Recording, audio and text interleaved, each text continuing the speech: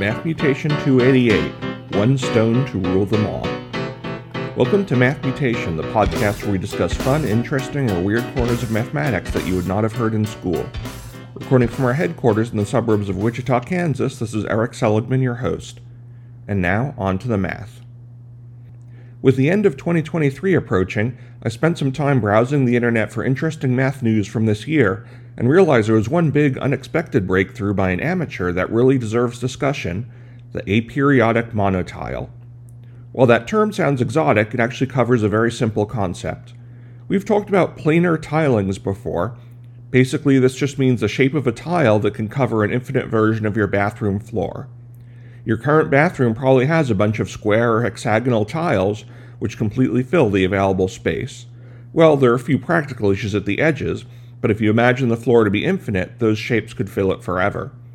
If you want to fill your floor with a set of more interesting shapes, you could imagine drawing arbitrary squiggly lines in a hexagon to divide it into several smaller tiles of arbitrary irregularity, and thus these smaller tiles would cover your floor as well.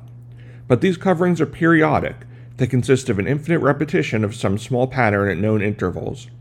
In contrast, an aperiodic tiling would still cover your floor with copies of a few basic shapes, but the pattern would not show this kind of regular repetition.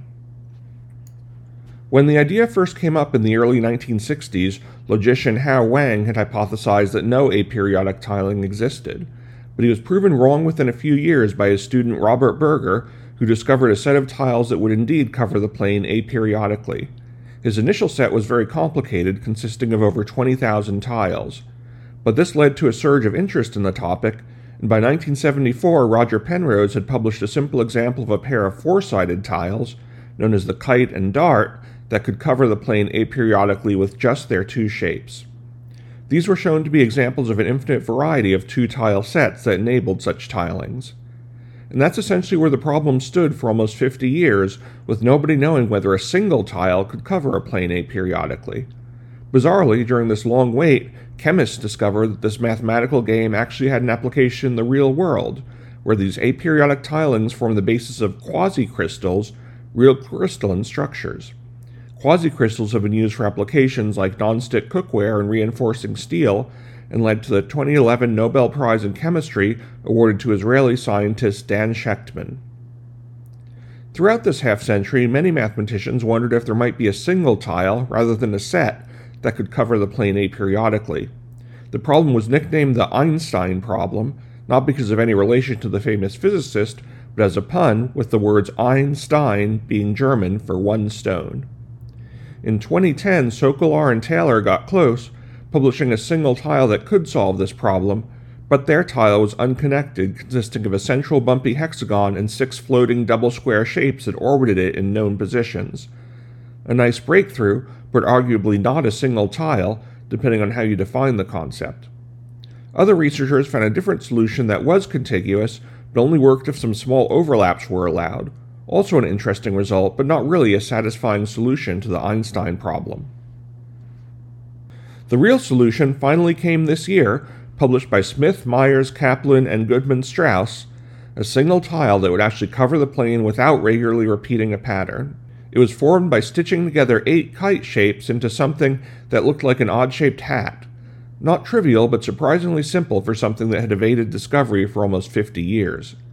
They also proved that this was just representative of an infinite family of shapes with this property. You can see it illustrated in some of the articles linked in the show notes at mathemutation.com. The most surprising thing about this discovery was the fact that it was discovered by an amateur. It didn't stem from efforts by a professional mathematician. David Smith is a retired print technician who enjoys jigsaw puzzles and playing with shapes.